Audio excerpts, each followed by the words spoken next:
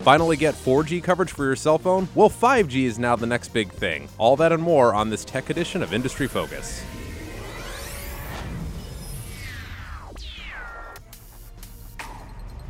Greetings, fools, and thank you for joining us. Today we're talking about the Mobile World Congress held this past week in Barcelona, Spain.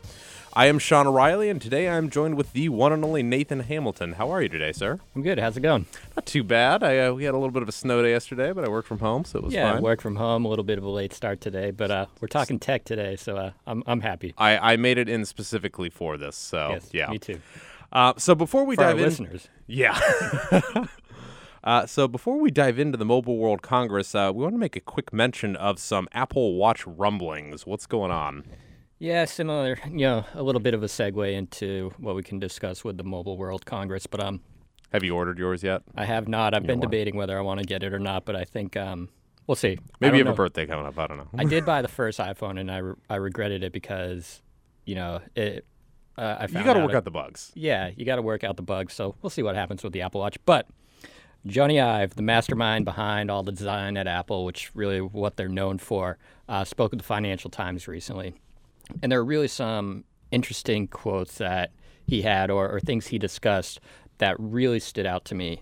And for investors, I think this is something really important just to give an idea of kind of how to look at Apple as an investment. So when asked about how many watches, how many Apple Watches they may sell, his reply was, I don't really care how much they sell. And he's just focused on design. That is what he cares about. And when you put this in, that's kind of a if you build it, they will come philosophy. Yeah, but here's the thing. Design is really the key to Apple's success. And if you look at it, Jony Ive, and Tim Cook has mentioned this before, if there's any person with as much control over the company as Tim Cook, it's Jony Ive. And he's saying, I just want to focus on design. That's what I care about. That's a big deal. Yeah, it really is. But because Cook's obviously a supply chain guy. Like, that's why he does what he does. Yeah. And so the design guy's Ives. I know he wants to see some big sales, but, I think it comes down to the culture of the company as a whole, which is, hey, design is what matters. It's a product.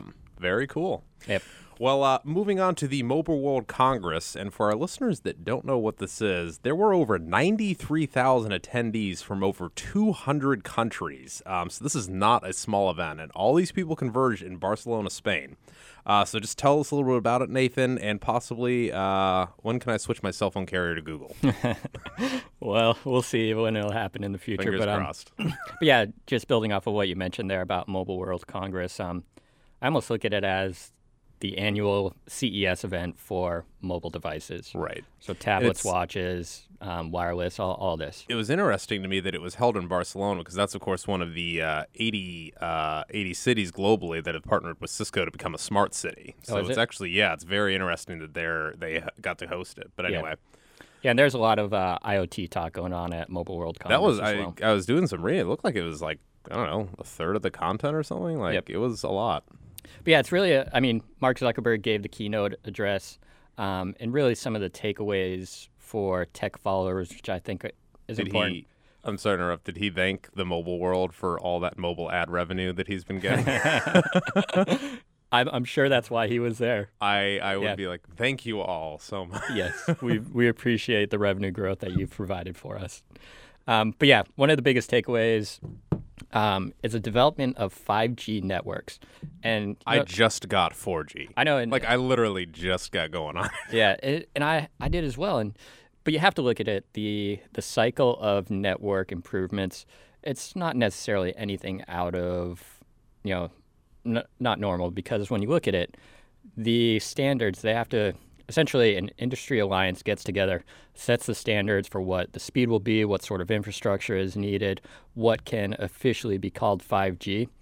And these alliances set the standards, and then 10 years in the future or 5 years in the future, that's when the network starts to be built and so forth. So at Mobile World Congress, a white paper was delivered on some of the standards that that infrastructure providers and wireless carriers will have to implement. And essentially, they're looking at the time frame of 2020. So, yeah, we just got 4G. Very much just laying the groundwork. It is, and this is how it goes every single time. So it's not anything out of the ordinary at all. So tell me about this acquisition that Google recently made. Yeah, this is really telling, and I didn't necessarily know at the time exactly what it's for, but it really does make sense. In, I believe it was June of 2014, Google quietly, unless you pay really close attention, Google acquired a company called Alpental Technologies. Do you remember the price tag or anything? There was no announcement of the price tag at all. Very interesting. Yeah, like I said, if you didn't follow Google closely, easily would have overlooked it. But what Alpental Technologies does and how it relates to Mobile World Congress is they provide technologies in the wireless industry that potentially could be used for 5G technology or 5G networks. So they see the writing on the wall and they're slowly sneaking into the development of the 5G. And here's the key to it. They're a low-cost provider of these technologies.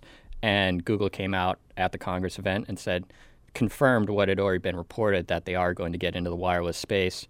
I don't think, initially at this point, I don't think the main telecom players are too concerned because Google said, hey, we're not doing anything at scale, but hey, who knows what their real intentions are. It's so interesting to me that Google's do. Can you imagine, 10 or 15 years ago, if like a Microsoft or something, started making or just getting and providing cell phone service and everything, and it'd be unheard of. We'd be like laughing about it. But yeah, but I mean, Amazon started out as ebooks, and now they're selling Kindle devices and everything retail. So yeah, technology moves quickly and things evolve. So. Very cool. So real quick, give us an overview of what they talked about at the Mobile Congress with the Internet of Things, because all these devices, it's just, the word trillion gets thrown around a lot with the potential of Internet of Things and everything. And one of the open questions is, will all of these devices, when your fridge can talk to your thermostat in the house and all that stuff, will they use Wi-Fi? Will they use cell towers? Will the driverless cars that we all have use cell towers? Like, how's that going to work? Well, I don't know specifically on that, but I can tell you in terms of what was discussed at the event, IoT always has a huge presence. All the main players were there and so forth. And that is a question that many people look at. But, if you look at the actual devices that will be underlying the IoT, one was announced from Samsung, and most people knew it was coming along, but it's the Samsung X6, the Galaxy X6. Galaxy S6. Third time's the charm. And they also introduced their curved version, which is really just an iteration of what they had before with the curved glass. Have you ever played with that? I was a little bit, first time I heard about it, I was like, oh, this is a little bit gimmicky. But I actually did play with the device when it originally came out, and I was like, oh, no, it does make sense. Pretty slick, yeah. Yeah, there is, Samsung has definitely added some design improvements, and kind of going back to what I said earlier about Apple, Samsung is concerned about selling units. They have to. And it's funny, the dichotomy between the two companies. You've got Johnny Ive saying, I don't care how many units I sell of this watch. He has that luxury right now. On the design. Yeah, it's really a good place to be. Samsung kind of reminds me of that old joke about how, we lose $5 per unit. Oh, we'll make it up on volume. Sure. Well, their profits haven't been doing too well recently, so I don't know if that's working out for them. Yeah. Anyway, moving on. Well, thanks for sharing your thoughts on that. Before we leave, we'll, of course, do the trivia. But first, you wanted to do a little bit of a follow-up on a recent show we did about artificial intelligence and how mankind is probably doomed. Yeah. But Peter Thiel, former business partner of Elon Musk, back in the PayPal days, he's not so sure that the world's going to end. Yeah, and it's interesting when you look at the different commentary between the two, and you just look at tech history as a whole. There have been plenty of speculators. Anytime a new technology comes around, like, oh, it's the end of mankind. It's going to steal our jobs. It's going to do this. It's evil. This is not going to be positive for society or the economy as a whole. And if you look at the history of computers, that's always been the belief. And with AI, there's always been, hey, AI is going to take over. It's going to do this. But the actual relationship between humans and computers has been extremely beneficial.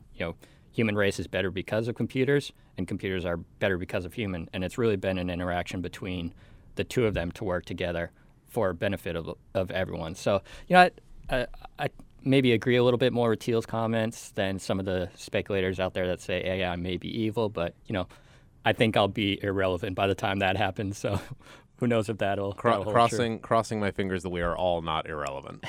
All right, so I saw this trivia. I noticed that you did not give me multiple choice, so hit me. Yep. So you got to guess the company, and if you can do it, it's a company we know well. I'll give you that hint. Okay. So Silicon Valley is known for tech company culture, of course, and that has evolved into what we see with the Facebooks of the world, which is very relaxed, sort of the decentralized approach where innovation really is what thrives. What company was the first to employ this cultural approach originally? I'm probably wrong, and I'm just basing this off of what I remember about them in the super early days when they had 12 employees, but my answer is going to be Microsoft.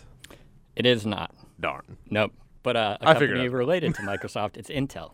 Oh, wow, Yeah. really? Yeah, and if you look at it, Intel is it was the first major silicon company in Silicon Valley. So, Right. that was founded by a couple of guys, including Gordon Moore, famous for Moore's Law, and Bob Noyce, and they really believed in setting up this culture where, the CEO has a cubicle in the middle of the desk with all the engineers, and, he works together. These guys have ideas.